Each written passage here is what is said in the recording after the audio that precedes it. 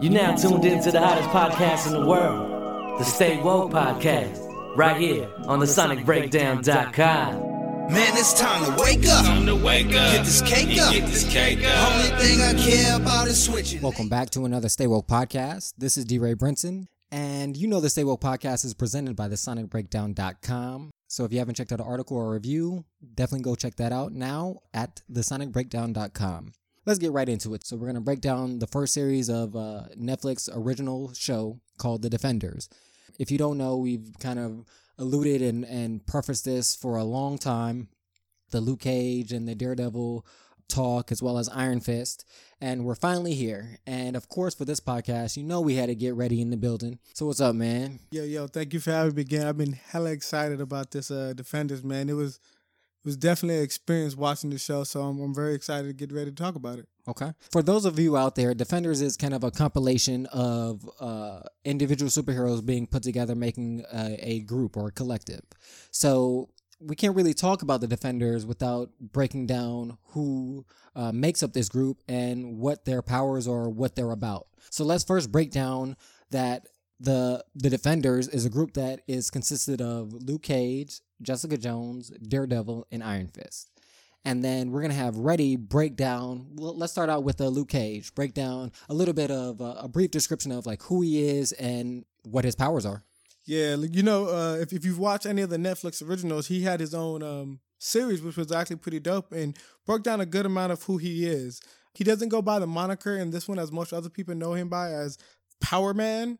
You know, they alluded into his show, but he's basically an African-American man that was from Harlem, the Bronx. He's from the regular city, and he goes to jail. You know, some stuff goes down. You know, typical story, unfortunately, that we see with our black and brown brothers in the neighborhood. He goes down. He gets locked down into a shady prison. Shady prison's looking for some little bit of money, and so they experiment on him. And in doing so, he gets this unique ability to basically become a bulletproof black man. But not even just that, because people just think about his bulletproofness, because you can't be just bulletproof. You have to have powers with it that make that possible. So one of the things you can think of is his tissues themselves are basically made of steel. Okay. So it's not just that his skin is hella hard, because your skin is hard, but the rest of your body's soft. You're still crappy. So his skin is basically steel. His bones are steel. He has super healing, basically, just not like Wolverine healing. You know, he has a limit, but also that he has enhanced strength. And since he was in the prison and had to get into those fights, he has extensive background in fighting. Gotcha. Now, I want to just touch on the fact that a lot of people, I guess, get the misnomer or misconception that Luke Cage's skin is impenetrable. That's not quite the case. And if you saw season one, correct, they showed that it's not that it's not impenetrable. It can be penetrated, but it's very, very hard to penetrate. As well as when we saw with Jessica Jones at the end of her series, when she had to shoot him in the back of the head, even though he has high levels of impenetrability, shock, damage can still go through, as we've seen throughout this particular series when he was fighting certain people. Without talking about him, certain hits were able to hurt him, but it may have not penetrated his skin. So you got to realize, like concussion blows, things of that nature. So if we were designing the perfect villain for him, somebody with the Shocker, yeah, exactly, the Shocker would destroy or somebody him. with sonic properties similar to the Shocker would be able to damage him. And he'd have to figure out a way to overcome that. Yep. And I just want to briefly name the actor that plays Luke Cage. And if you haven't checked out Luke Cage, the individual series, you should definitely check that out. And that actor's name is Michael Coulter. Just quickly, I think in the solo series that they did of Luke Cage, both of us agreed that we thought that was a great series and that he did a great job of portraying the role. Most definitely. That's why I was so excited that, you know, for a fact they brought him back, because he embodied what you would expect of Luke Cage. He looks like the actual drawing of Luke Cage, which is super dope. And then has the demeanor like, I'm not trying to get rich. I'm just really trying to help my hood. Yeah, I definitely agree with that. It's very, if you've seen the show, it's very indicative of Harlem. I do want to ask you, who would be his major villain? Now, and some of the information that we're giving is tied to the show itself, The Defenders, and the individual shows that are on Netflix, but it's also comic book lore. So for all those out there that's saying, well, that's not what they said in the show or whatever, we're kind of combining all of the lore together and giving you kind of a breakdown of that.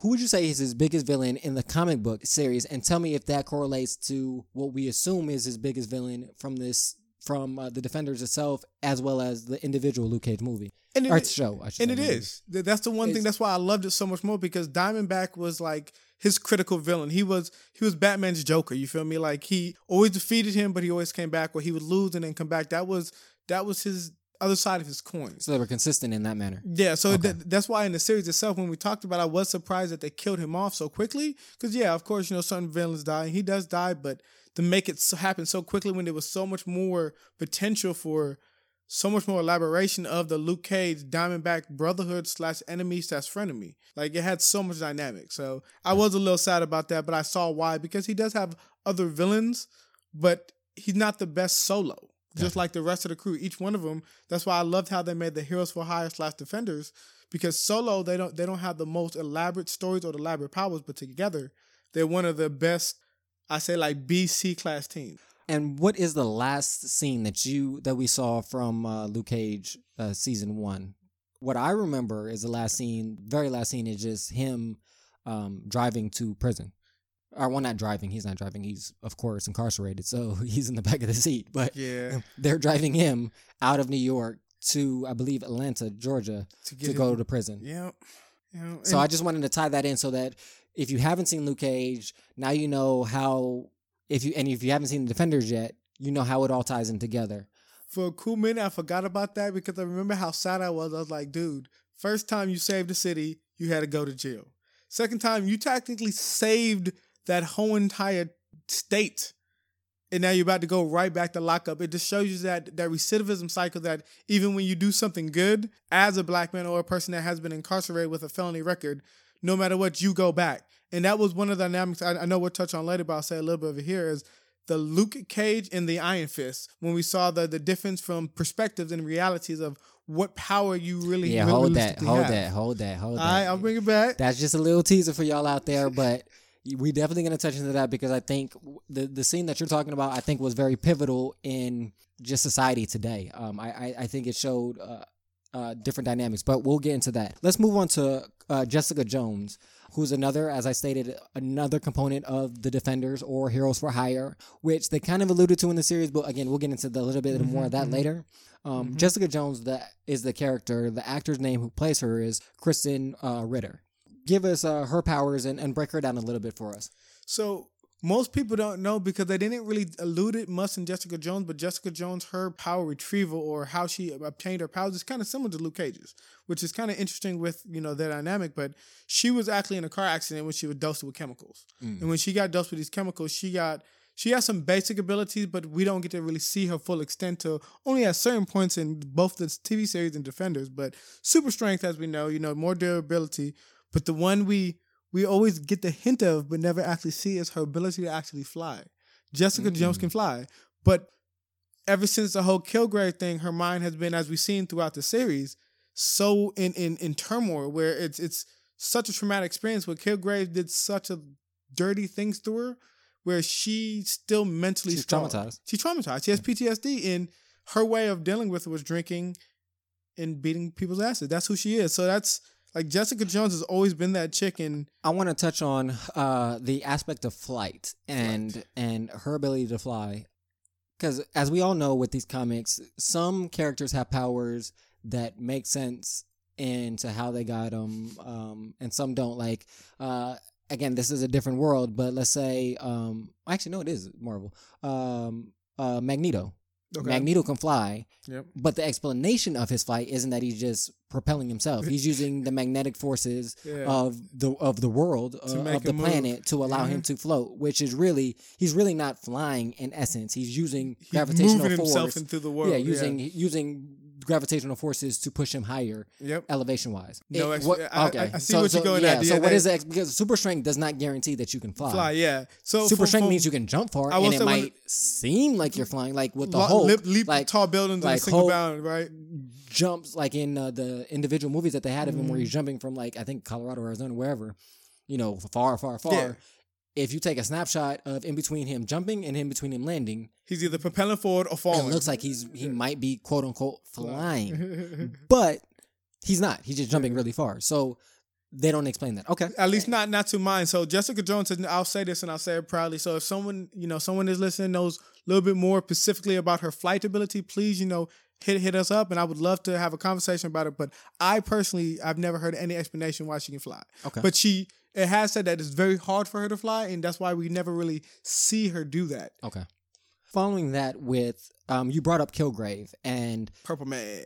Is he as well in comic book lore the main villain for her as well? Yeah, because he was the one, because before she really got in touch with Kilgrave / Purple Man, she was a full-fledged costume-wearing hero. Okay. She was out there trying. We even saw it a little bit in Jessica Jones, where they had her little outfit at that one moment in the beginning of the series when they were flashing back. Okay. But she was, and then basically one day they kind of met, and from that point on, her life was crap. He basically molested her, beat her ass, made her kill people just for the the ultimate form of manipulation. Yeah.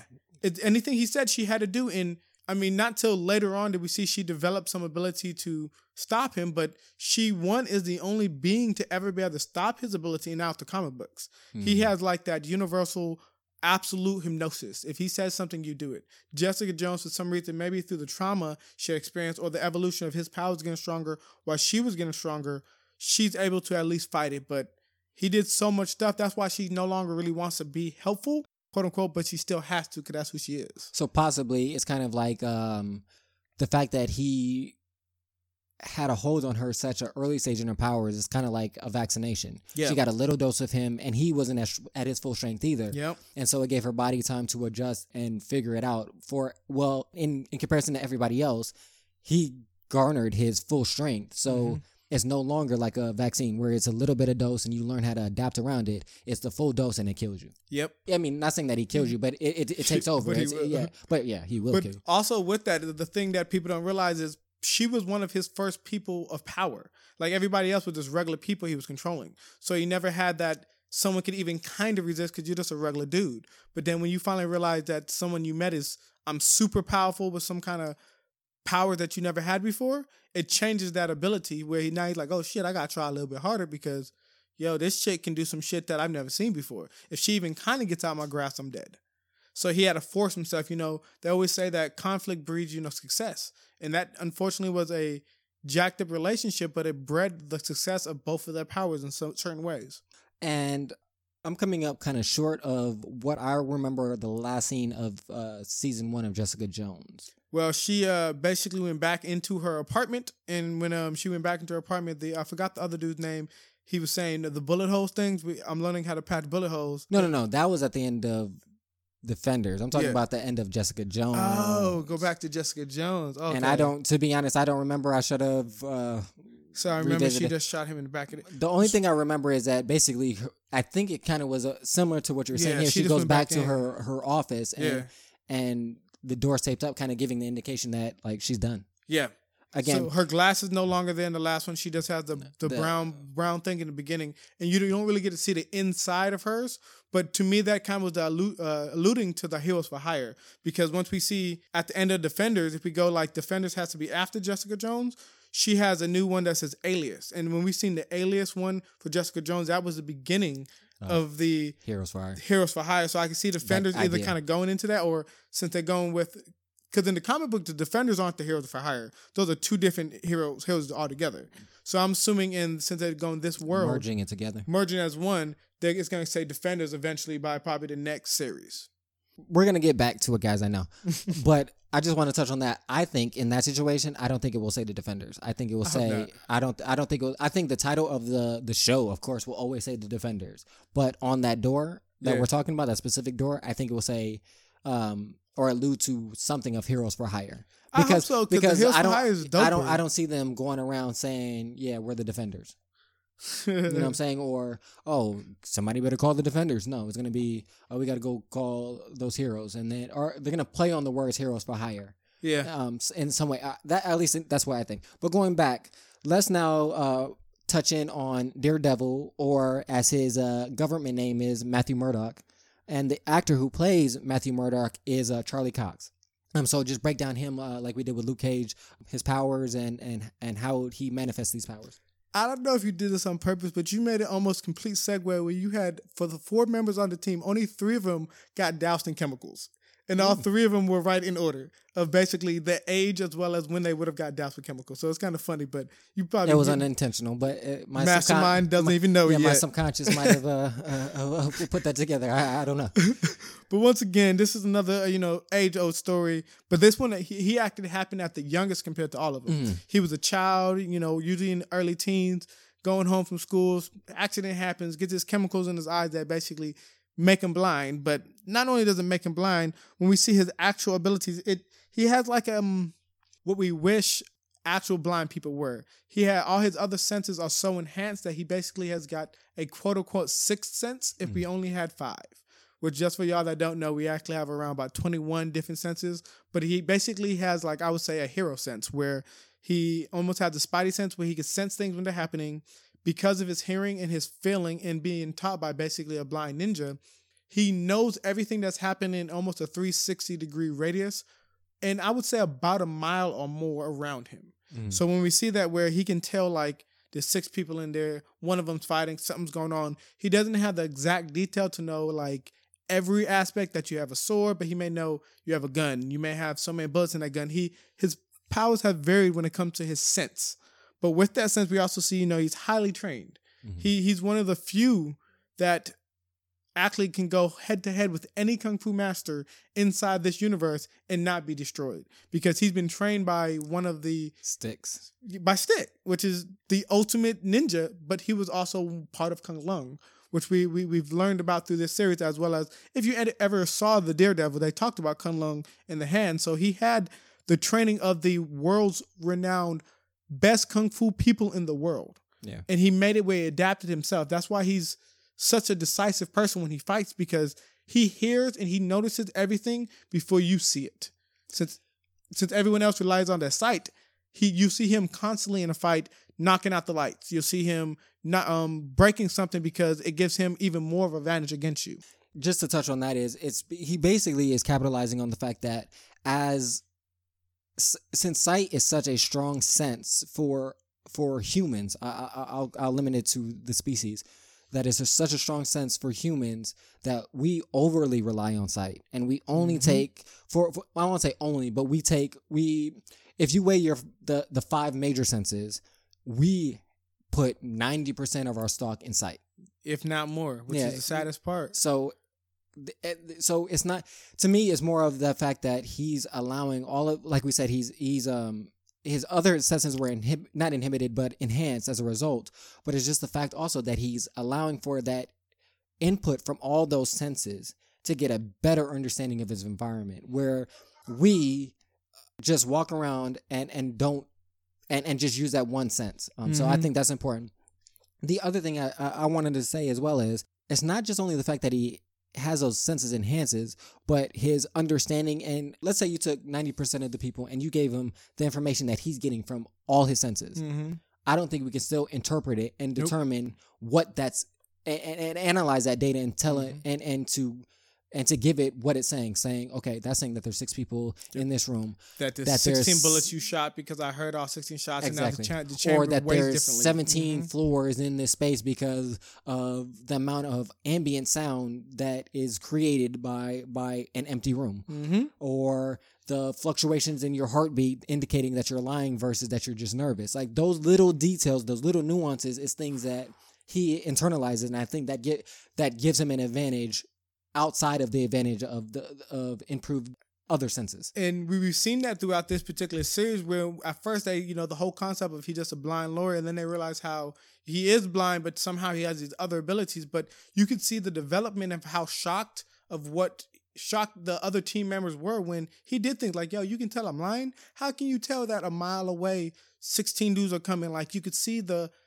amount of information he has to be able to process. It has to be to such a level that his brain processing power has to be altered, because to really even know, like, I'm in my room, we're in the living room, and how do I know that the dog is sitting on the bed eating this particular bone at this right level? But he can process each one of those smells, sounds, and feelings to the level of seeing the room clearer than you could see with your eyes. Yeah, the ability to differentiate between minute levels of information, I think is a key. What would you say is his major villain? So his has always been the Hand, because he's a. Would you say is the Hand or Fisk? Fisk was he was a villain, but he wasn't the major villain. Daredevil was always made and created almost like like Iron Fist. He was made to destroy the Hand. So when in all his major comic books, and almost everything happened, even when Fisk is involved, there's always a background of he may have been getting help by the Hand, or he could have been a part of the Hand, or the Hand is influencing him. He always had that background presence that he could never escape. I mean, from the love of his life, from when he tried to get out of it, from the law associates that gave him stuff, the Hand had the Hand in every aspect of his life, where there was never a time he was not really involved with the Hand. He had, random other people. We got Fisk, we got we got Jake Murdoch, we got these other people that did jacked up things, but in the underlying, it was always still the Hand. Daredevil has an advantage in this regard, and I'm not saying as an advantage as a superhero or anything like that, just an advantage in the cinematography of it is the fact that he had 2 seasons. Mm-hmm. Where Jessica Jones had 1 and Luke Cage had 1, as well as Iron Fist. Mm-hmm. They all had 1 season. So I feel like people got a better and bigger connection with Matthew Murdock, Daredevil, Foggy, and just that dynamic and the relationship with him. So the last thing that I remember from, I think, Daredevil season 2 was Elektra dying. Yeah. And him quitting the law firm. Yeah, him quitting the law firm because he's dealing with that. I'm going to just throw this out there. Don't reply, but I wonder if Fisk is ever going to make an appearance moving forward, because we never really, that's still out there dangling. That's just a tie, but we'll leave that just for all you out there. I'm thinking about that. Just put it that way. Okay, I got you. Now let's move on to the final member of the Defenders and the last to, in essence, join if we're going through the Netflix timeline. Daredevil was first, Jessica Jones, then Luke Cage, and then Iron Fist. Iron Fist, or also known as Danny Rand. And also, just quickly, the dynamic is Luke Cage, he doesn't have really a fake name. Nope. Jessica, well, kind of Power Man, but he doesn't. He never. Nobody really uses much. that. Yeah. So, but Luke Cage uses his real name. Jessica Jones uses his real name. Daredevil and Iron Fist necessarily don't. But Iron Fist only does because he doesn't really care about his name. Yeah, it's more of a title. Yeah. So let's with Danny Rand, and the actor is called Finn Jones. Listen to our prior podcast on Iron Fist, and you will hear my feelings about that particular person. But let's break down his powers. So if we want to go by, I'm gonna go more by the comic book with him, just because I love his power dynamic, but we never really get to see it in the series or the show. So everyone always knows the Iron Fist is the glowy hand, but basically it's a lot more than that. It's really, he has a complete and absolute control of chi, or basically the energy of life, the energy that created the universe. This can give him the ability of super strength, speed, and enhances all sense. Every actual part of his body, it can actually enhance to the highest level a being is capable of. So think about, if we really want to go by the comic books, think about what he can do with his hand, full body. That's where he eventually should get to, as well. That's as a small. What he can do with his hand is a small representation of his ultimate power. Correct. It's kind of like I think I likened this before to Phoenix. The Phoenixes, or what Xavier did of putting those mental blocks on Jean Grey.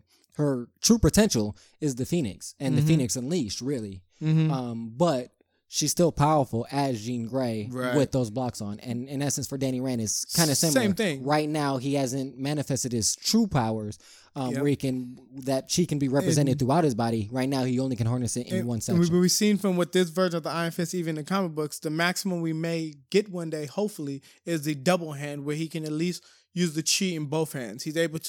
He can force the chi out almost like a force push.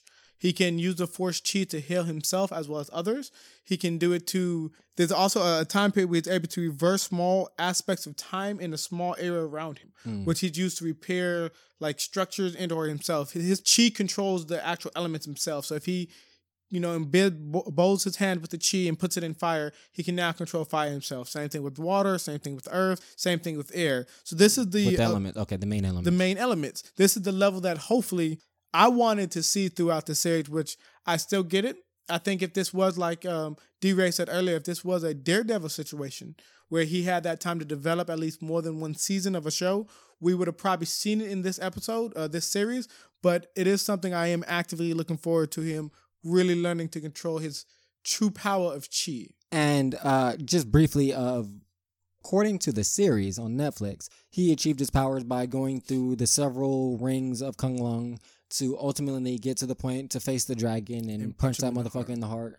Which is, I mean, when you think about it, it's really animal cruelty because literally what you become, the training process of the Iron Fist, like I was talking about for Daredevil, is so rigorous that people die in the process. Mm-hmm. It's you have to be the best of the best of the best to even survive the process, because it's not, oh, we're just going to practice for 20 hours and then you sleep for 4. It's like, yo, we may go for weeks, months. Some of them, like, he went through years of super intense training where even when you're sleeping, you're doing some kind of training, like sleeping on 2 fingers or, sleeping underneath a waterfall, where every aspect of your life is extreme training, because to be the immortal weapon, which is what he's so proud of telling everybody and anybody, I am the Iron Fist. An immortal weapon, just to let you know, quick little thing about it, is a weapon that is created out of a mortal person to make the ultimate being of weaponry, where if it has a sword, it can kill you. If it has a finger, it can kill you. Anything, it being alive itself is the weapon. That's what Danny Rand, or the Iron Fist, is one of the strongest immortal weapons. And as we've seen in Defenders, which we'll talk about later, is he's not the only immortal weapon. And if you ever, when we talk about Stick once again, they were trying to get Daredevil to the level of immortal weapon. But to do that, you have to cast certain emotions aside if you don't get like superpowers like the chi or coming back to life. You have to cast every tie, every person you care about, and don't care if they live or die, because you have to be a weapon. A weapon doesn't think about what it kills, it just kills. A weapon does what the master tells it to do. Yep. Which is a very running theme in all of these superhero shows. It's easy to say for Danny, the major villain in this is the Hand. Yeah, the Hand. That's his life. Yeah, that's the reason. That's the whole point of the Iron Fist, is to stop the Hand. So we don't need to really go into more detail to me about that. The last scene that you remember from Iron Fist, from what I remember, the last scene was him and Colleen seeing Kung Lung fucked up. Yeah, basically. Well, not even. I won't fucked up is an understatement. That shit's done. Gone. So, but you also forgot another major part that I remember us talking about. Remember a little bit after that when it was his partner, Danny Rand's partner that he trained with, sitting down with Gao. Yeah, that's right. And then we saw the reporter chick listening. That's right. I did forget about that part. And they never alluded to none of that. So I think that's going to be back when we go back to the Iron Fist saga, because we did see a lot of Gao, but we are, without no spoilers, certain things going on with Gao that we don't know yet. Yeah. So we don't know how that's going to happen, but we do know for a fact he's still alive. So now that we've kind of wrapped up all of the components that make up the Defenders, we know, again, Luke Cage, Jessica Jones, Daredevil, and Iron Fist compose the Defenders. So let's now understand the connection between these characters, because some of those connections, again, since all of them had prior seasons, some of those connections were already established, such as, let's say, with Luke Cage, for instance. We'll stick with the same order that we had breaking down the characters. Let's say Luke Cage. He had connections to Jessica Jones. Yep. And Claire. Yeah. Those are the only two. That's the only two that, and those who had connections to others, which is going to be a connection web. Day. Yeah, connection web going across. But let's start with those two. Luke Cage and Jessica Jones' relationship that we've seen in this series, and then let's also talk about what we know in the comic book lore. Briefly, quickly, in the series, what occurred was basically Luke Cage, Jessica Jones hooked up. They had a little thing going. Yeah. He got mad. Wow. Exactly. He got mad that she knew more about his was Sheba? Was it Shira? About his ex-partner wife chick, yeah. I don't so remember was that his wife, or was I don't remember. They always alluded to that they were together, so let's not say wife, we'll say significant other. His significant other, who was killed by Kilgrave or in association with Kilgrave. Again, don't kill me on the details. That was a long time ago when I saw it, and I haven't revisited it that much. But anyways, so they were together. So him and this girl were together. She was killed. Jessica Jones knew about it, or how she was killed, and more details about it, and she didn't let Luke know about it, and that was really something that was haunting him for a long time. So that kind of, because he blamed himself. that kind of burned the bridges between him and Jessica, and that's why they kind of separated. So that's their connection. Now, can you go into more detail about what happened, comic book lore of between him and Jessica? One of the things I thought Netflix did well was the sexual tension that they had? The tension you saw through all three of the individual series, because Jessica Jones came up in his, he came up in hers, as you know, he was a big staple, but they always had that we shouldn't be together, but I love you connection, where you saw the minute they met in the show, they kind of had that look like, oh shit, it's you. You know, when you see your ex, but you never wanted her to be an ex, but she had to be. That was that look they gave. And I think the actor and the actress played it so well. It was just kind of like, I'm going to play cool, though. Yeah. I'm going to play cool, though. I want to touch on that real quick is, for me, that is something that I did pick on too. I thought that was great chemistry between the actors, between Luke Cage and Jessica Jones, or Michael Coulter and Kristen Ritter. That they did have great connection, and it did give what you're alluding to is of some sexual tension, some that, like, I still care for you, even though we had the last interaction that we had was very volatile. That I still have love for you and I still care about you. And to me, it's more of I think what bonds them is they both have a complete understanding of each other. Mm-hmm. They let each other do their own thing, and I love that. He knows how she is, and he's fine with that. He's not trying to change her. She is what she is, and he appreciates it. And the same thing with her. She knows at the end of the day, Luke Cage, he's going to do Luke Cage. As Claire said later in the series of Defenders. Again, this is going to be filled with spoilers, so it is what it is. But Claire was saying that basically, he's a good dude. Mm-hmm. He's a good dude, and he's always going to be a good dude, and he's always going to do what's right, regardless of how it's going to affect him. Yep. Think about it. In this series, the minute he got out, the first thing he did was to go try to help people. Yeah. And the part that it made it to me even a bigger connection to the Jessica Jones is even by the end of the actual Defenders, you still saw that if she would have told him anything along the lines of let's run away together, not only would he truly consider leaving Claire, he loves Claire. Claire is his heart, but Jessica Jones is that one. She has a connection that Claire will never understand because Jessica knows what it's like to have powers and to live in that world of a superhero. Like, you don't know what it's like until you're there. Yep. There's certain things, and this is to me kind of akin to a conversation, and I'm not going to go into long detail about this. We might have another podcast about it, but about something that black men will say about dating black women is, I need to date a black woman because she truly understands my experience where a non-black woman doesn't. And then there's black men that say, yeah, that's true, but it's also true I can work with somebody that doesn't truly understand my experience.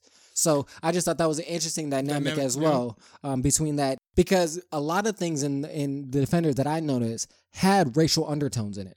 Some of the ones we alluded to earlier with the conversation with Luke Cage and Danny Rand, which we'll go into more detail later, had racial undertones about white privilege and growing up in poverty, which again we'll get into more detail. But that. The thing I wanted to go into, if we want a little bit with the racial as well as the relationship, is they get married. In the comic books, they that's get what married. I wanted you to talk about too. Yeah, they have kids, and you got to think about that. You're two outspoken superhero, one black, one white, in a world that is still racially sensitive, and in a world that's mutant or power sensitive. So their child, as well as their relationship, was never going to be at a point where it was all peaches and roses. And I think that's what the show even captured, where it's like, I love you and love me. We probably will be together, but it's going to be a long road ahead. And it's going to be rocky. It's going to be hard. It's going to be difficult. And they show that through every scene of them being together. That we know y'all going to be together, but it's going to be a crap way to get there. Yeah. And that's what I will say. One thing, and again, later we're going to get into more our overall feelings and likes and dislikes about the Defender series. But that is something that I did like, is the connection between Luke and Jessica. I felt like they captured it very well. Like we said, the sexual tension was there, the concern, the care. But also, being an adult is like, yeah, we have these feelings, but at the end of the day, I'm with Claire.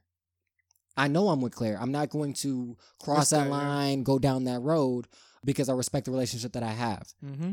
But that doesn't mean that I don't have these feelings. Can't make them go away. Exactly. Let's touch on some other relationships as well. Let's stick with Luke right now and go with Luke and Claire relationship. That was developed in Luke Cage's series when she went to Harlem and helped in that situation. And that also brings into another connection of Misty. Now, thinking about it this way, Luke beyond belief. He was with Jessica, he was with Claire, and he was with he got Misty. He got all three. So it's like he go through and them. all of them are cool. Like all of them, like they talking to each other. he has a guy's like dream. Like I smashed you and all your friends, and we all still cool. Like nothing ever. And happened. nobody mad at me about it. Nobody mad. So, Everyone just sees I'm a good guy. Oh. And I've been waiting for you to bring this up. I am so glad you finally brought Misty Knight in when we did the Luke Cage because I've been waiting to talk about this. So there's going to be a major spoiler. If you haven't seen it, you're screwed now. But I already know where you're going to. So I was waiting the whole entire series when Defenders because, Misty gets her arm chopped off in the comic books. And I've been waiting. I was like, the whole series, like, who's going to cut it off? Who's going to cut off? And at the end, when we got to see... What was it, Bushido? Bakudo, yeah. When Bakudo cut it off, I was like, it was kind of bittersweet because I was super happy. But I was like, oh, shit, my girl got her arm cut off. I'm going to say this. Just, again, we're going to go into more detail about this overall series. But when I was watching that part, I was like, even before that, I was like, oh, I think it was episode 7.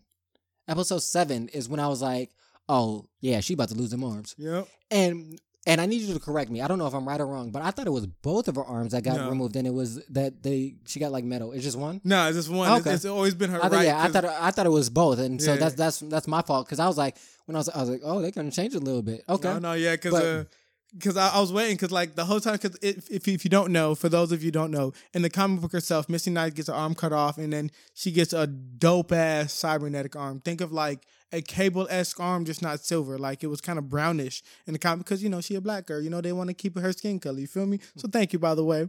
And she didn't join their team. She started her own little team called the Fearless Defenders. It was her and this other chick, and they did their own side thing. So it kind of is potential where they may I was about to ask they add that. You know what I'm saying? I wonder if they are, or if they're going to keep her. That would be kind of cool. Of a cop detective slash because she becomes a private eye where she doesn't join Jessica Jones. She never even works with Jessica Jones again, but at least in the comic books. So I would love if they really did a private thing with her because she has a cool little cop / superpower mix. And what I'll say is actually, if I was writing that, again, I didn't know about that part, but if I was on Netflix and I just found that information and we're like, oh, well, we already have this set up.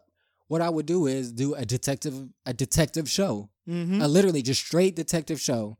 Where she happens to have a bionic arm, living with power people though. But in a world where there are power people and there are situations, but more on the aspect of like a detective crime drama. Like if you write it as a detective crime drama and the auxiliary parts is these added things that we just mentioned. That's how I would see it. One show, Oli's and I can't think of the name. Rizzoli and Isle or something like that. That one right there. Something like that. Something like that, but with a little Marvel. With a little Marvel and a little bit darker. Because I've never seen that show, preface, but what the previews and commercials that I've seen of it has lighter points. In my mind, what I'm seeing in this is more like real life, more like True Detectives on HBO. Really dark, really gritty, really grimy, really real in that aspect, but with those auxiliary parts.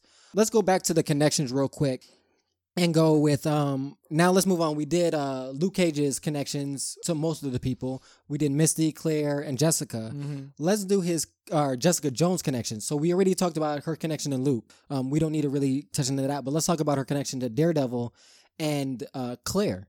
I did like that. I was kind of wondering how they were throughout the series when I was watching it because everybody, by the time they met, it was by around episode 6. And I was wondering how they were going to get that group connection.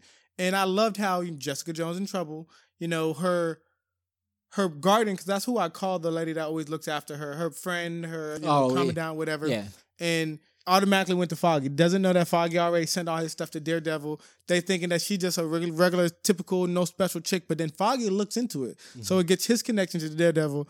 Foggy looks into, this chick got some powers. Maybe Daredevil would like this. Oh, wait, my bad. Not Daredevil. Because this is when he wasn't trying to be Daredevil. Matthew Matt Murdock. Give him something to be busy by, not knowing, you were the beginning of making him going back to Daredevil.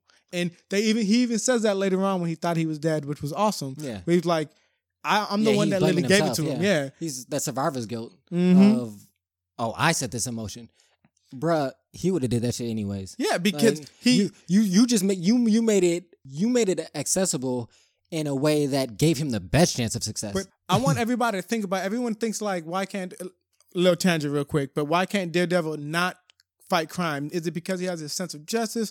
No, think about this, bro. If at all times for 2 to 3 miles around you, you can hear all the bad shit that's going on in a city full of bad shit. It can make you cynical. Yeah, it's either going to make you hate and want to destroy everything, or it makes you want to get off your ass. There is no middle ground because he can't turn off his powers. Well, if there is a middle ground, then that's, to me, that speaks to you as a person, because that means you're so insensitive that you don't give a damn that people are suffering. Yep. And knowing that you can do something about it. Yep. So like he kind of has to. And then, so with his connection back to Jessica Jones when they first met, is he was being her lawyer. He was once again throwing out his olive branch of, I'm going to help you for pro bono. I got your back. Even though Jessica Jones is Jessica Jones, she's going to say, fuck you. I don't she's need standoffish. you. She don't trust you. Yeah, she don't trust you. She's self-reliant. And some of that is residuals of Kilgrave. Of not 100%. Yeah, if somebody can control and make you do things you don't want to do, you're going to have trust issues. Yep. That's plain and simple. And that is some of the issues and some of the issues that she has with Luke Cage. Is her trust issues, his trust issues, and them combining and having that. A major. And one of the parts I like with the Jessica Jones part is so there's this part that I thought was really dope that showed kind of Jessica Jones' flying ability, because I don't think everybody really got it. But I'll give it to you. There was a part where, they were talking. He was trying to give her legal advice. She was like, I don't need it. She was like, I'm just going to leave. She leaves. He does his, stealthy ninja thing, and she notices that he's following. Mm-hmm. She doesn't know exactly how a blind dude is following her, but she knows he is. So there's a part where he's listening to her footsteps, and then all of a sudden her footsteps disappear. If y'all really look at that, because the only way that they just randomly disappear without a big jump or something like that, if you're not touching the floor, it shows that she quickly went up, and she stayed up long enough where she came down gently when no one saw, or he can hear. Or he could hear. And then by that time, you can't do that by a jump. By that time, he couldn't distinguish her footprints against everybody else's because he lost it by that time. Exactly. And that is a good point. I never thought about it that way, because I wondered the same thing. I wondered. I was like, well, how the fuck did he not hear her? Like something. What was that something? Mm-hmm. Whatever that is that caused him to not hear the footprints anymore, and then she's or even back. The heartbeat, because remember, he can hear heartbeats and movements, so you had to move quickly in a place where he wouldn't expect to listen. Exactly. He's not expecting to listen all the way up there. He's looking ground level. Yeah, so that makes sense. But then also the reverse of where he thought he was getting away, and he took off up the stairwells and up the things, and she was like, that is not a fucking blind person. Yeah. So she instantly had that. They both got each other where there's something not. We don't know the full story, but there's something wrong. Something wrong. Yeah. Mm-hmm. And I do want to touch on the Jessica Jones, Matthew Murdock, Daredevil connection. One thing that stood out to me, or one scene that stuck out to me, was towards the end when it was just her and Daredevil basically doing police work, reconnaissance, trying to get more information of what to do next. And when they were having those conversations, there was tension. It's not sexual tension like you were getting with Luke Cage. And to me, that again highlighted their relationship, but it also highlighted the actors' performances. Yes. You only can pick up on those nuances and those subtle emotions when you have a good actor and a good actress, or good actors in a collection surrounded, because that's how you build that chemistry. We saw the chemistry with Luke Cage and Jessica Jones. Without a doubt. We also saw the connection, or at least I did, with Daredevil and Jessica when they're having that conversation. And it was playful, funny, joking. She's blunt. She's like, she's just really blunt and forward.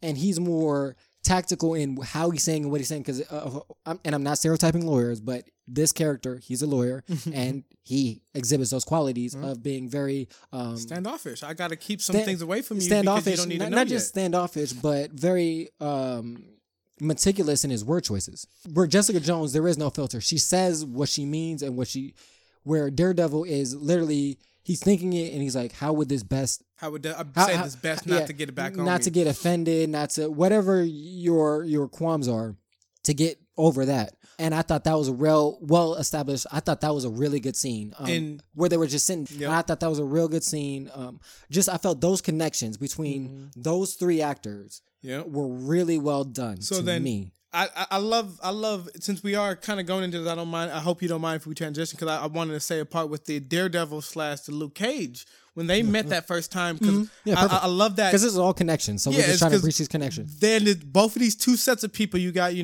Iron Fist and you got Luke Cage in one room fighting. Then you got Jessica Jones, and all she knows really about this dude right now is he's a blind maybe ninja. What the hell, lawyer? And they just run up, and then all of a sudden the two teams meet, and each team's like, I know somebody from the other team. Yeah. And you can see Luke Cage kind of gave him that instant, like, I don't want to call it jealousy, but I want to give him like that I need to defend her. Why is he here? Who the fuck is he? And even when he tried to get information from him, when they went back to the little karate house, between the restaurant, the restaurant, you saw that tension. There was tension, still. It was tension, and to me, I credit that tension to Luke Cage's trust issues, and again, that to me that showcases the actor's abilities, because that scene would have been a lot different. Yeah. Let's say you just take out Jessica, right. and we're assuming that all of this is in real world situations. Yeah. Luke is not going to trust anybody in that room. Nope. Regardless, like, I don't care if the hand's coming after us or not. Fuck it, I'll figure it out on my own. I don't know who you are. Yeah, I'll figure it out on my own. Yeah. And especially how Matt Murdock came, he basically was like, this is the time we're trying to separate his life. He's like, I'm not telling you my name. Yeah, exactly. Like, that's what I mean. It's like, bad. Yeah, like for somebody that has trust issues, and then you're in a situation where you need to trust the other person, and that other person isn't forthcoming with the information that they have or that they should give you, like, the least they should give you is who the fuck you are. And if I'm going to try to save your life and you're going to try to save mine, at the least I should know is who you are. And they highlighted that so wonderful when they were just like, bro, you either take off the scarf, get beat down, take off the scarf, or leave. Yeah, he was basically paid in full. Yeah. Nigga, either get down or lay down. Yeah, like, because it was serious, because at this point, you know everything about us. Yeah. You know all of our names. You know, you've heard about our powers. We ain't have no mask. We can't even see you. Yeah, you have you. We know, thought you were blind, but you just we don't know ass. if you know what our face looks like, but our face is exposed. And so they had to get that trust. I thought that was so beautifully done, how the actors made sure it showed their trust being built with the first hand of many, you know what I'm saying? And it developed all the way to the end where you could see each other. They took the ideals of the other person to a point where it's like, yeah, you could be right. I never thought of it like this, or I didn't want to think about it like this, but what you're saying, because I know who you are, I have to trust it. And that shows you the development of the actors, the characters in the series of good writing, where we felt the development of trust in at least those parts. Yeah. I disagree about the writing to a certain extent, but we'll get into that in our overall conclusion. I just want to quickly wrap up the connections. So let's on the connections. Let's go with Danny Rand, Iron Fist connection. So out of all of them, to me, Danny Rand, Iron Fist had the least amount of connections to the others when it comes on a person to person. Like Luke Cage literally met Jessica prior. Yep. That's an established relationship. It's no, I'm meeting you for the first time. No, it's an established, or I know about you, but I don't know who you are. No, they had an established relationship before the Defenders. Jessica Jones and Daredevil, established relationship. It might have been cantankerous, but they met before. Had that trust, yeah. Exactly. So that's done. Iron Fist never met Jessica. Yep. Never met Luke. Yep. Never met Daredevil. And when he met everybody, the only connection is Claire for him to everybody else. And for the reason why I can see how, and nobody, because if I was in their superhero realm, I couldn't have ever trusted him. Because the first time he met everybody was confrontational. Yeah. He met Luke Cage, and basically they took flight to where they started fighting. When they met the other two technicians all at one time, it was in the middle of basically kind of a major battle. Yeah. We're fighting for our lives, and I have to trust you because you're with somebody I know. And that's why I said, like, the most integral person to me in this meetup was Jessica Jones. Because if you just take Jessica Jones away, nobody would have got together. Iron Fist would have never got with Luke Cage. Luke Cage would have never got with Daredevil. Yeah. Daredevil would never got with any of them. So it would have been a war between all of them together because they can't trust each other. Jessica Jones was integral. The Jack they would have just. It wouldn't have been a war, bro. They would have been slaughtered. The Hand would have killed them all. They would have killed them all. Divide and conquer. Divide and conquer. But it almost felt like you needed Iron Fist, but you really didn't. I mean, he is integral into the story pivot point, but because he's their goal. Yeah. But if we change their goal to like, I can make you the Iron Fist tomorrow, that whole person could be taken out and little would change the story. I agree with that. Like I said, going back to real quick the connections, Iron Fist had the least connections. Claire was the connecting point for connecting them to. Claire knows Daredevil. She knows Jessica too because she helped with the shotgun wound. She knew all four. She knew all four. She's the connection, as Colleen Wing said. Those two are kind of the foundations, and I agree with you. I think Jessica Jones is the foundation for them, and Claire is the connection point for them. Yeah, because Claire, the thing that I thought multiple times when we were talking about connections is when she was with Colleen Wing, we kept on hearing the stop doubting yourself from both of them. Yeah. Like you're stronger than you think you are. You can go out there because you've saved their lives before. But then it wasn't completely a reciprocal situation because she believed in Colleen, but she still doubted her because she was the only one without powers at certain times. Yeah, but when it was vice versa, in that elevator when they're coming up with the plan of, Yeah. no, Colleen, you and me, right? they can handle themselves. Trust me, I need your back. But And she was right. yeah, Because if Colleen wasn't there, she would have been dead. she would have been, Easy. a lot of shit would have been wrong. Yeah, it shows you the dichotomy. I love the connections of even your sidekicks have a major part in the storyline because without both Colleen Wing, without oh my god, Misty Knight, and Claire, none of this would have been possible. Yeah. Because they set up everything and all the background was like, yeah, we can't bust the wall down, but we can make sure the cops don't come. We can place the bombs. We can take down the dude I've already killed before. Yeah. Now that we've kind of gone through a myriad of connections, let's get into what we thought about the show itself, the things we didn't like, the things we did like, and then after that, we'll go into what we predictions for the following. Just going off of that that's where I thought the writing was done well. Is because there were certain scenes that, like the Misty scene of her getting her arm cut off. There's definitely several ways where you could have wrote that scene where that doesn't happen or that it happens in various ways. But I felt like the way that they had those scenes like that structured, it felt like it wasn't added just to be added for, salaciousness, theatrical purpose. Yeah, theatrical purpose. It was pivotal to the storyline. It was the little lines of like, no, Colleen, I need you. They have powers, I don't. I need you. Then she goes down there, and then Misty comes in at the right time. Like, sometimes when you have those scenes in other movies, it's like, come on. Like, for real, this motherfucker at the exact fucking moment. But it felt in this show, it felt right. It felt like it was an easy transition. Yeah. Like, I'm not surprised. Like, that makes sense. Yeah, because let's say in the Misty thing with her hand getting cut off, right? I would say I can see that scene being written the same way, right? Misty comes in, she does that, and she saves the day. She doesn't get her arm cut off, and that's why they have her come in there is to save someone's life. And there's like no consequences. But in real life, even if you make a good decision, there's gonna be a consequence. And I like how it seemed like they had those points. And they kept that frailty of humans, of where nobody, not even Iron Fist was immortal, not even Luke Cage was immortal, not even Jessica his jaw Jones getting hurt. They all got jacked up. I mean, yeah, like you said, when he got punched that first time, he almost lost some teeth. He's like, what the fuck just happened here? Shoot, the whole time fighting the Hand, we saw that Madame Gao was like, I don't care if you can fight.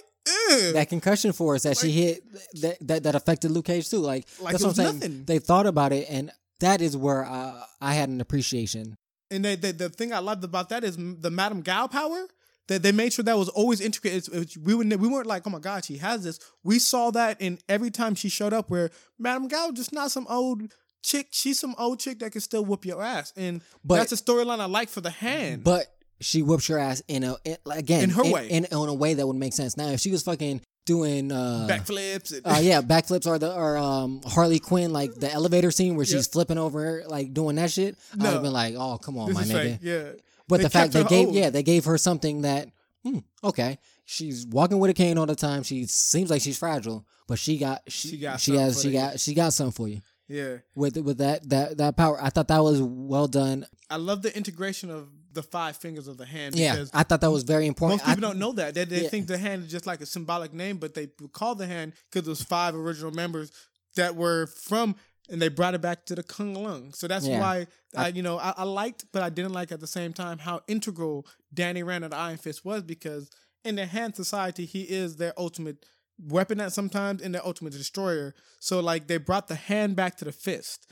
So it's always who could win against who. And it was just, I love how they even showcased the diversity of the hand, which was something I was kind of worried about. We only saw Gao. I think it was always going to be Asians. Yeah, Asians and whites. White lady, Alexandra. We got the black guy. I can't remember his name. Solomon. Something like that. So it was nice. Why the black guy got to get killed? Side note. And everybody has to die. And the motherfucker got decapitated though. But the white lady died too. So man. But one of the things that I wanted to say is, I will say this: I did like the show overall. I thought it was a well done show, and we'll get into where we would rank it against Daredevil, Luke Cage, and all that a little bit later towards the very end. But what I will say is this: I thought the writing or the story development was right, and that's what I was talking about. Those scenes of incorporating Misty getting her hand cut off and sticking to the comic lore, I thought was relatively good. The issue that I had with is the sophistication and of the dialogue. I just felt on Daredevil season 1 and 2, Jessica Jones and Luke Cage. I'm taking Iron Fist out of it because I didn't like Iron Fist as a whole, and it is part of the actors. I just didn't feel like this writing, dialogue wise, wasn't as sophisticated and as elevated as prior ones. I felt they kind of dumbed this down. I'll say something that you said in a prior podcast.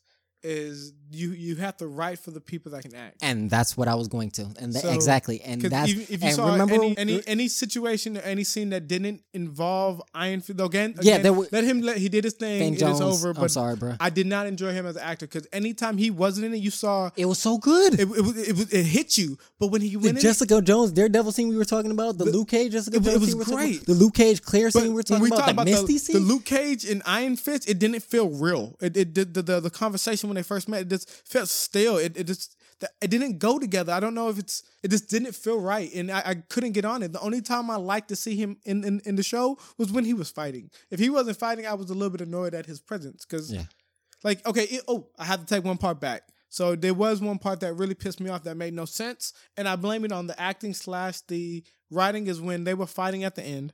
He was fighting the Black Sky, or AKA Elektra, in the room, and she already said that you are the key. You are the only thing that could break this one fucking wall. And she pointed out, made sure it's the wall with the fucking writing. And then, yes, you lost. You were losing. I get you. You want to use the magical hand because it'll help you win the fight. But come on now. If you are supposed to be the ultimate weapon, the immortal weapon, the best fighter in the world made by the Kung Lung, how would you not see I'm punching towards the wall with my magical fist and the only thing can do? That was stupid to me. Yeah, that was horrible. No, I agree with you. That is a scene that I was...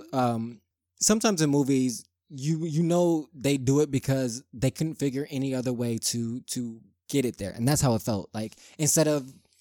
To me, like, the great shows will give you things that make sense. And like I said, the things that make these shows and these movies so great is they create this world... and things in it make sense in that world. That's the problem that I had with Iron Fist, is his acting ability did not give me the range that I needed to make it real, make it feel real. And it's the same thing here. His acting ability, again, changes the dynamics. It does change the dynamics. His acting is more frustrating than it is. I don't feel sympathy for him, and I should be. I should be. This man is going through a lot of shit. Yeah, he's been tortured. He lost all his people that he's been tortured since a kid, for one. His family's been killed. Yeah. He's been fighting all his life. He gets these great powers. He finally finds somebody he likes. Everybody he knows back home that he was supposed, like, all this shit is going on, and you should feel sorry for this dude. And I'm like, man, fucking just kill this motherfucker. The rest of y'all save New York. Luke Cage, Daredevil, Jessica, y'all figure it out. Fuck. Kick Iron Fist out and add Elektra. Yeah. Bring her on the team. So that's that. I definitely agree with you on that. One of the things so that's why I said like the dialogue, it just didn't feel only for him though. Yeah. But he's so pivotal to the story that it affected. And remember, because we talked about it on the Iron Fist one, and that was one of my fears, is that the scenes with him are there going to be enough scenes with him that's going to bring the whole production down? And that's what I felt. Because everybody, literally, every single person else, I can't even think of anybody else where I was like, yeah, I can't fuck with you. You know what I'm saying? He was the only one, and I don't want to pick on him. I did want to touch on one thing because I thought she was the other pivotal piece, and I loved her side of the coin. The Black Sky, Elektra, the actress, was once again, I was so glad when they brought her back because I loved her when we saw her in the Daredevil series, where I was wondering was she's going to be a major part. And the minute I heard them say Black Sky, it hit me. I was like, yes, she's coming back. And I love the whole concept of a blank slate. She didn't know who she was because that's what we've seen as the Black Sky, or the concept of Elektra, where she's supposed to be this ultra godlike fighter, which we saw without a doubt that no one can control. And I think the actress portrayed it where in the beginning she was super lost and confused, but by the end, she had that like look of death in her soul, where you even saw where she was kind of going back towards Elektra. Because the thing that I thought was another major point that people didn't notice was when she first started training, she got the single sword that turned into a double sword, which wasn't her iconic weapon. It was similar in size and shape, but different. Yeah, and that's why she got so excited, because she was like, she didn't pick the size. Because if you saw, they were up there. Yeah, because they referenced it later. And what I will say is the thing that I think Alexandra, who was played by Sigourney Weaver, I think she did a good job as well. And Elektra, which is Elodie, I'm sorry if I mispronounced your name, Jung. Awesome. I think she did a very good job as well. The thing that I felt like Alexandra should have picked up on, and again, maybe it was just the way that it was shot and that we got privy to this look that Elektra gave is, and again, that goes back to acting. When she walked by those sides, you, as a watcher, as an observer, I was like, oh, she wants it. Mm-hmm. She ain't say no motherfucking words. All she did was give.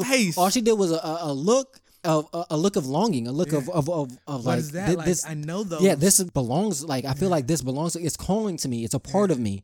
No words being said, but you already saw that connection, and to me, instantly, that's good acting. Yeah. So and with that, I like you just made me think about another scene with Alexandria that I thought was. It touched me. If y'all didn't know, I used to be in a band. I was a little bit of a band geek back in the day, and when we got to see our first introduction to her, and she's sitting there listening to the string orchestra, and in that intimate setting, in that intimate setting, you saw a lot of things. It instantly gave you a lot of things about her. You know that she's an appreciation of music. One, she has an extensive history and knowledge of beyond a typical person understanding of music, and a typical person doesn't know why. Very cultured. And so cultured that it's like it's airy. Yeah, it's airy, and it's so cultured that it's impossible for you to be that cultured in one lifetime. Yeah, and like we saw another one of that. That again, it goes back to acting when she said what she called Chernobyl or that country that the country that he's renamed. Like, yeah, he's like it hasn't been there for centuries, and she kind of gave off that where you can tell that she's been there. I love that. And when they integrated that to all five hands, where all five fingers, my bad, where from the hand were there, where it was like, we've been here since Machu Picchu, we've been here since we've always been here. We've seen it all. We've seen it all. Like, I remember when Guy was talking about, she remembers seeing technically there were dragons in her homeland. So you're thinking this is hundreds of thousands of years ago, where they've been living off technically the bones of other dragons, as we learned was their serum to keep them alive, which is, and each actor pulled that off of, I've seen this 1,000 lifetimes. Yeah.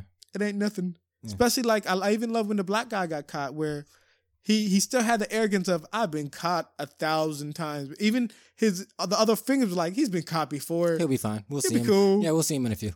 But they didn't have that new age concept with that old age belief, So it was a great story-driven concept. Just, once again, the one that always killed me is every time I think about it, Iron Fist is always there. He's always there. Yeah. So again, overall, I thought it was a good show. I thought it was a good series. I thought the dialogue could have been better. I thought it could have been a little bit more sophisticated. I don't know if they got new writers or whatever, but whoever they had on Daredevil, Luke Cage, and Jessica Jones, hire them motherfuckers back. Get them back. If it wasn't broken, if it's not broke, don't fix it. So they need to go back to that, for my opinion. And at this point, to be honest, I don't know how you fix the Danny Rand. I don't think they can. I don't know how. I guess the only thing I could say, the only solution I can is, because I hate giving problems without giving solutions.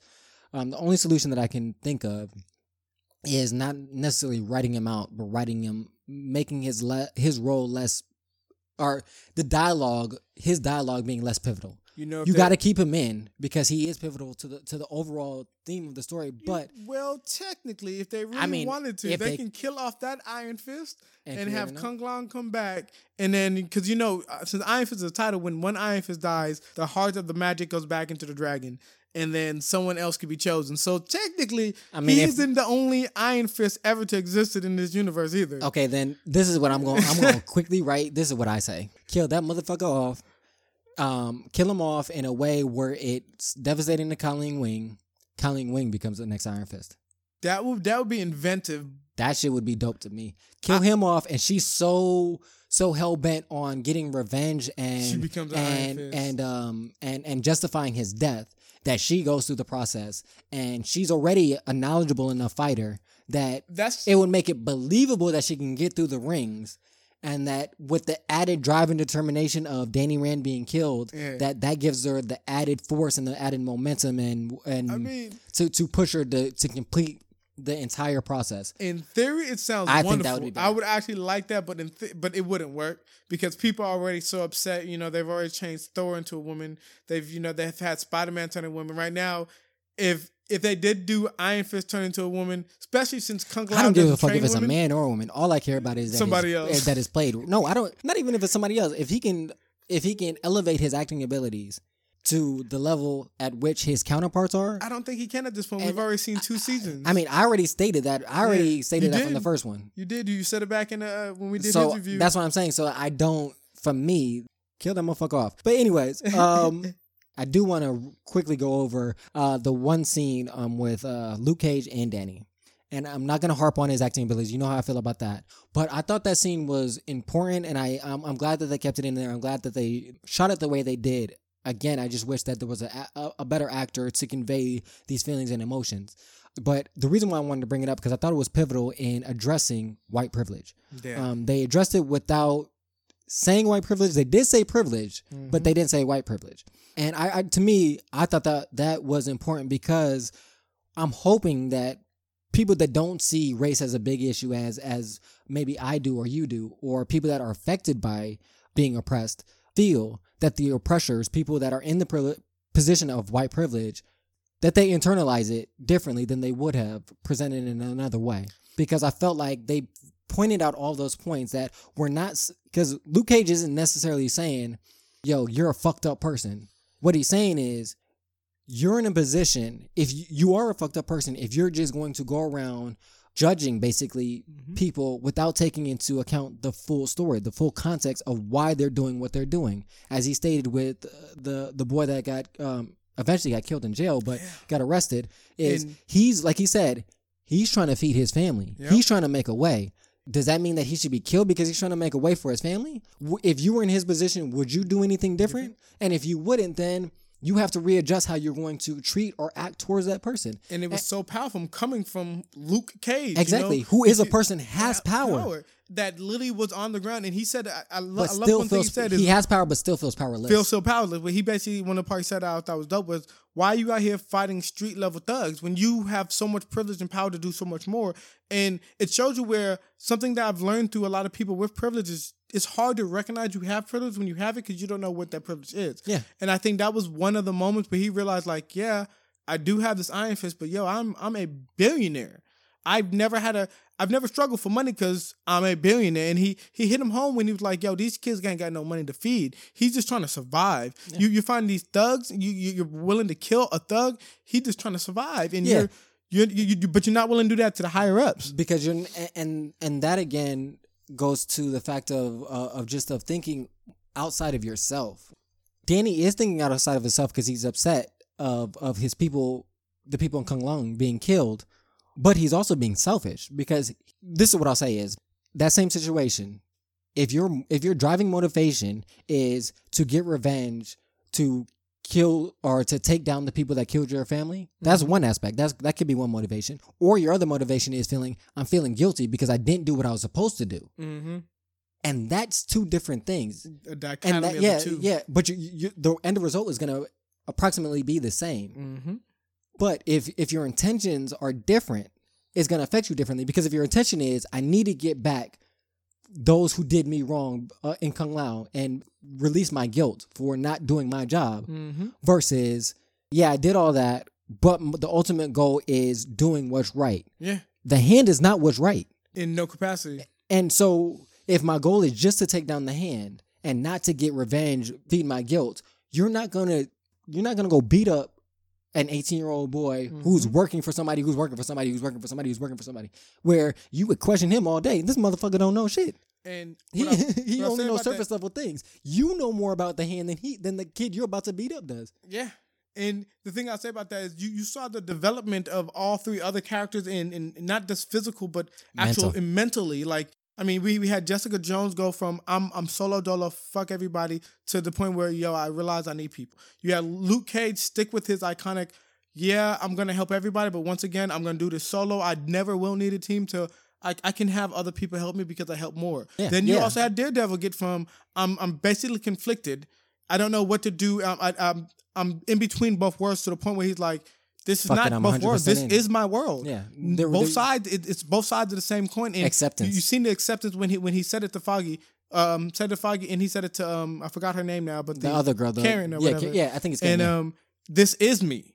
And then he went down and he fought. We quote unquote we thought maybe died with Elektra because he was being who he was, saving who he was. But then when we go to Iron Fist, from the beginning he was kind of a little whiny bitch, and at the end he was a whiny bitch. And that's sad because that development in the character could have been there somehow. And that's what I wanted to touch on too is that was a perfect example is we saw the emotional growth of everybody. And again, we already saw their emotional growth in their own series. Yep. And we still seeing the evolution and the growth in those characters. Again, that speaks to the level of acting. Daredevil analogy that you just stated about, he was uncertain of, which life he wants to lead, which life, who technically, it's basically an identity crisis. Yeah. Who am I? Am I a lawyer that saves people through the law? Or am I a quote unquote vigilante that saves a lot of people from very dangerous people? Mm-hmm. And that acceptance. Mm-hmm. But you saw that change and growth. And even from the beginning of the episode where he's like, no, I'm strictly Matthew Murdock. Only. Even though you still saw the internal conflict because the conversation that he had with Karen, he's already having that conflict. You can tell when she's basically like, you're done. In his head, he's like, I miss this shit. Yep. I mean, when we saw him on the rooftops, like you kind of he was already in the Daredevil-esque pose, and he was like, you can see him like, I don't want to listen, but I have to listen. I don't want to listen, but I have to listen. Oh crap, I hear it going down. I hear it going down. Yeah, I can't turn it off. And quickly, I just want to say, that last part with him fighting Elektra. Right. Before he does that, he already made the determination, I'm going to die down here with Elektra. Yep. If I can't get her out, we're die together. Yep. What does he tell Danny Rand before he leaves? Protect my city. Like this motherfucker's thinking about 10 steps ahead. 10 steps ahead, outside of himself. Like, yes, I'm gonna be selfish right now. I'm gonna try to save this woman that I love. Yeah.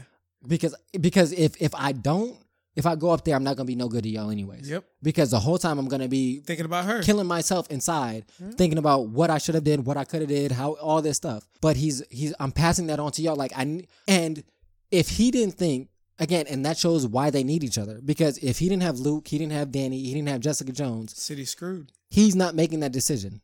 He's not making that decision because his city outweighed his feelings. His personal decision. The only reason why he said, and again, this is my interpretation, the only reason why he determined that he's going to die with Elektra or try to do that is because he felt he had trust. The city he put the city in their hands and he trusted them. Yeah. Trusted these new people that he met. Is there anything else you want to say in regards to this series before we get into our prediction portion? I will say, like I said before, I love the show. I know I had some criticisms, but the action was dope. They had consistent action, made sure that every episode someone got kicked in the face. So I thought that was dope. The storyline development was good. I even loved the connection of they made it the hand as a predominantly way of making them come together. So I think all in all, the show had great dynamic elements. Storyline, character development, and just like any other show, it needs some tweaks. And it had a lot of Easter eggs that, if you watch again, you can see them. So I think overall it was a solid 8 out of 9. You know what I'm saying? I really would watch it again. I'm going to watch it a couple more times. So I enjoyed it very much, though. For me, I would agree with you. I think overall it was very well done. I did agree with you. The story developed and evolved very well. 90% of the acting was very well done. Again, I do think dialogue and script writing, I think it could be elevated to what we've seen in previous seasons, and I'm hoping that moving forward that they'll kind of get back to that. Part of that, I think, is, again, just a lot of components into this. And again, I do want to give Netflix and the directors and the writers, it's hard to create a show where there's really 4 leads and balancing the screen time that these 4 major leads get and tying it together, as well as having all these ancillary characters, Misty, Claire, Colleen, the other members of the hand that aren't as prominent, like Bushido or Bakuto. That's a lot of moving pieces that you're trying to balance. So I do understand that, and I think they did a very well job composing that. So what do you think moving forward? What do you think will be for season 2? See, the thing I like about how they ended it almost with the concept of, let's say it didn't work, we don't have to do it again because they all went their separate ways. Mm-hmm. But that was smart. So that was smart just in case, but I think it's going to have enough fan base where they're going to have... See, to me, they didn't... Maybe I missed it, so again, if someone else saw it, let me know because I would love to hear it, but I don't feel they alluded to any new particular bad guy unless we can continue with the hand, which I felt like they won't just because... it seems like the hand's been disassembled. And we always get that, and then you get somebody's going to rise. They're going to rise. Gal's not dead. 2 of the 3 hands or 2 of the 3 fingers of the hand are gone. And you can are literally killed. Just like Black Sky tried to do. But if you replace them, you're replacing them with a whole new organization, basically. Not just that, but the thing that was instrumental in the hand's ability is that they were basically all there from the beginning. Mm-hmm. So they seen all these things and they have all this knowledge and culture, the things that we're saying that you can't obtain in a lifetime. That's what I'm saying. All that information. And that's what allowed them to have the connections, the power, the influence. But they did say when you kill 2 of those people and you have 3. But I do, if you do remember, like the Asian dude said, I can't remember his name right now. If you cut off several fingers of a hand, the hand is still functioning. Yeah, no. Now I agree with that. I think that the hand will be still functional, but I don't think it's going to be at the capacity that it was. Now, what I think that they can do and that they will do is start incorporating more of the villains or henchmen of, let's say, like Gao. If she's that strong, there has to be somebody under her that's relatively strong. Yeah, lieutenant, co-commander, general, somebody. But the same thing with actually, no. 3 of the members are dead. So right now you got the black dude, the Chinese dude, and the Alexandra. The only one that we think are still alive is Gao and Bakuto. Bakuto's dead. They cut off his head. That's 4. Yeah, so the only one left is really Gao. Oh shit, that's right. I don't remember seeing Gao actually die.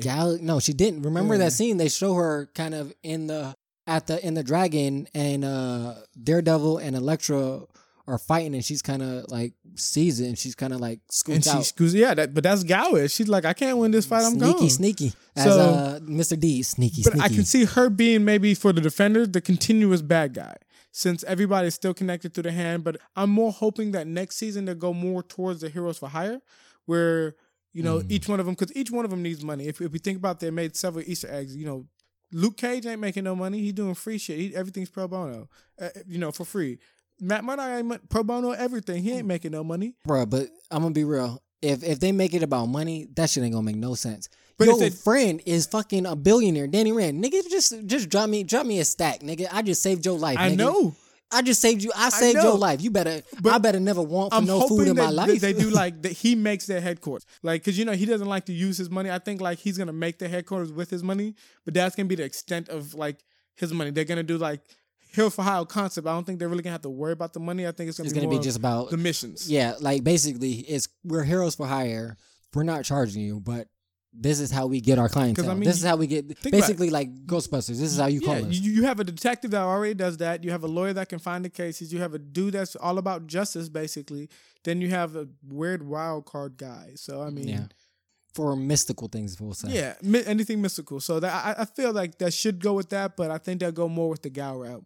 Okay, I think they will go with the Gal route, especially after what we saw with the illusion of Danny's friend with Gal, the conversation, because he could potentially, he wasn't seen in this whole season, and he can potentially be, I won't say a major villain, but he could be another definite problem. Yeah, definite problem for that group. Because, I mean, with his particular thing, we know there's all kinds of immortal weapons around the world, and we know that that's one of the things he will have to deal with as being the Iron Fist. So, like, I know his next season is going to have to be something about that. Him learning about the other immortal fists, because they said that in his show. More of his potential. Yeah, like, if they don't do the 2 hands by the end of next season, I think I'm gonna be annoyed, because it's past that point where the Iron Fist only has 1 fist. He should have already had it by now. The other question that I have, I guess, moving forward would be, again, this is a spoiler. If you thought Daredevil died, then you're not watching the whole shit. But what I think is going to be the prediction for next season is for season 2 of The Defenders, is that basically they're going to somehow get word that Daredevil's alive.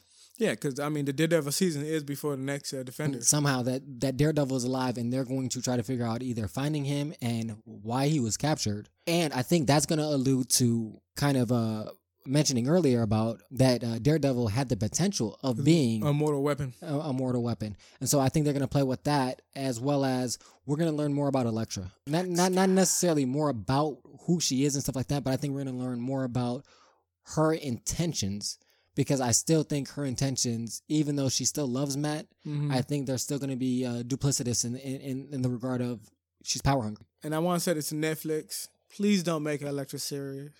I like Elektra, but there's been like 5 Elektra series and they were all crap. There's been a movie, it was crap. Please don't do it. Just let her be a side character in Daredevil, please. Like, I love the actress. She's awesome. She's amazing. But please just don't do it. I'm asking you from the deepest part of my Marvel heart, don't do it. I'll say, with all that, is there anything else you want to say before we get out of here? There's going to be one more thing I'm going to talk to you about before we get out. One more prediction, and it's about something that we haven't brought up, but I think next season Defenders will have something, or either he'll be on the team or he'll be against the team. The Punisher. Yep, that was the final step. So you took it right there. They made sure we didn't see him this whole entire series, and but you did see. If you watch all the way to the very, very end, there was I won't even say a preview, but a little tease, of him with a sledgehammer. Yeah. So I think that's going to be it. I would say pay attention very closely to what he's saying. Okay, I got to check that again. In that, because he alludes to what the Punisher's about. Just put it that way. He alludes to who the Punisher ain't. He ain't no joke. That is something we definitely will have a podcast on that. We'll get into a little bit more detail. So let us know what you think about the Punisher and Daredevil. I think it's coming out in a couple weeks, too. Yeah, Jessica Jones and Iron Fist. Let us know if we were being too harsh on Finn Jones. Hey, Conley, I want to shout out Colleen Wing again, man. I think she did a great job in that show. I think Claire Rosario Dawson did an excellent job as well. Jessica Henwick is Colleen Wing. Michael Coulter, Christine Ritter, and Charlie Cox. I think all of you guys did an amazing job of portraying the emotions. And definitely want to shout out to Misty Knight, Simone Missick. Again, if I'm horrible with names, so don't kill me. But I thought she did a very good job, and I'm hoping somebody at Netflix is listening and takes my idea about making a solo series with her and her partner that's in the book, and having them as a detective agency. Kind of like a mix between the Lady Detectives that was on, I think it was on HBO, mixed with True Detectives, mixed with some Marvel shit. Should be awesome. I think that shit be a great show. Dope. Hey, feminist power men too, man. All about females doing their own thing, not relying on the men. And not needing nobody. Woo. I think that would be a dope movie or a dope show. If you need writers, co-founders at thesonicbreakdown.com. I can help with that. And if you steal my idea, just give me credit and some money for it. But credit and money, please. Heard it here first. So I want to say thanks again, Ready, for another great podcast on the Defenders, man. We're definitely going to get you guys some more Marvel stuff out. Like I said, we got a lot of things in the works, so stay tuned. All I'm going to say is T'Challa. And if you don't get that, that's going to be my little Easter egg hint. So again, thank you for listening to the Stay Woke podcast that's presented by thesonicbreakdown.com. You know our motto: live, listen to some great music, and for this case, watch some great TV shows, some great movies, and love more. We out.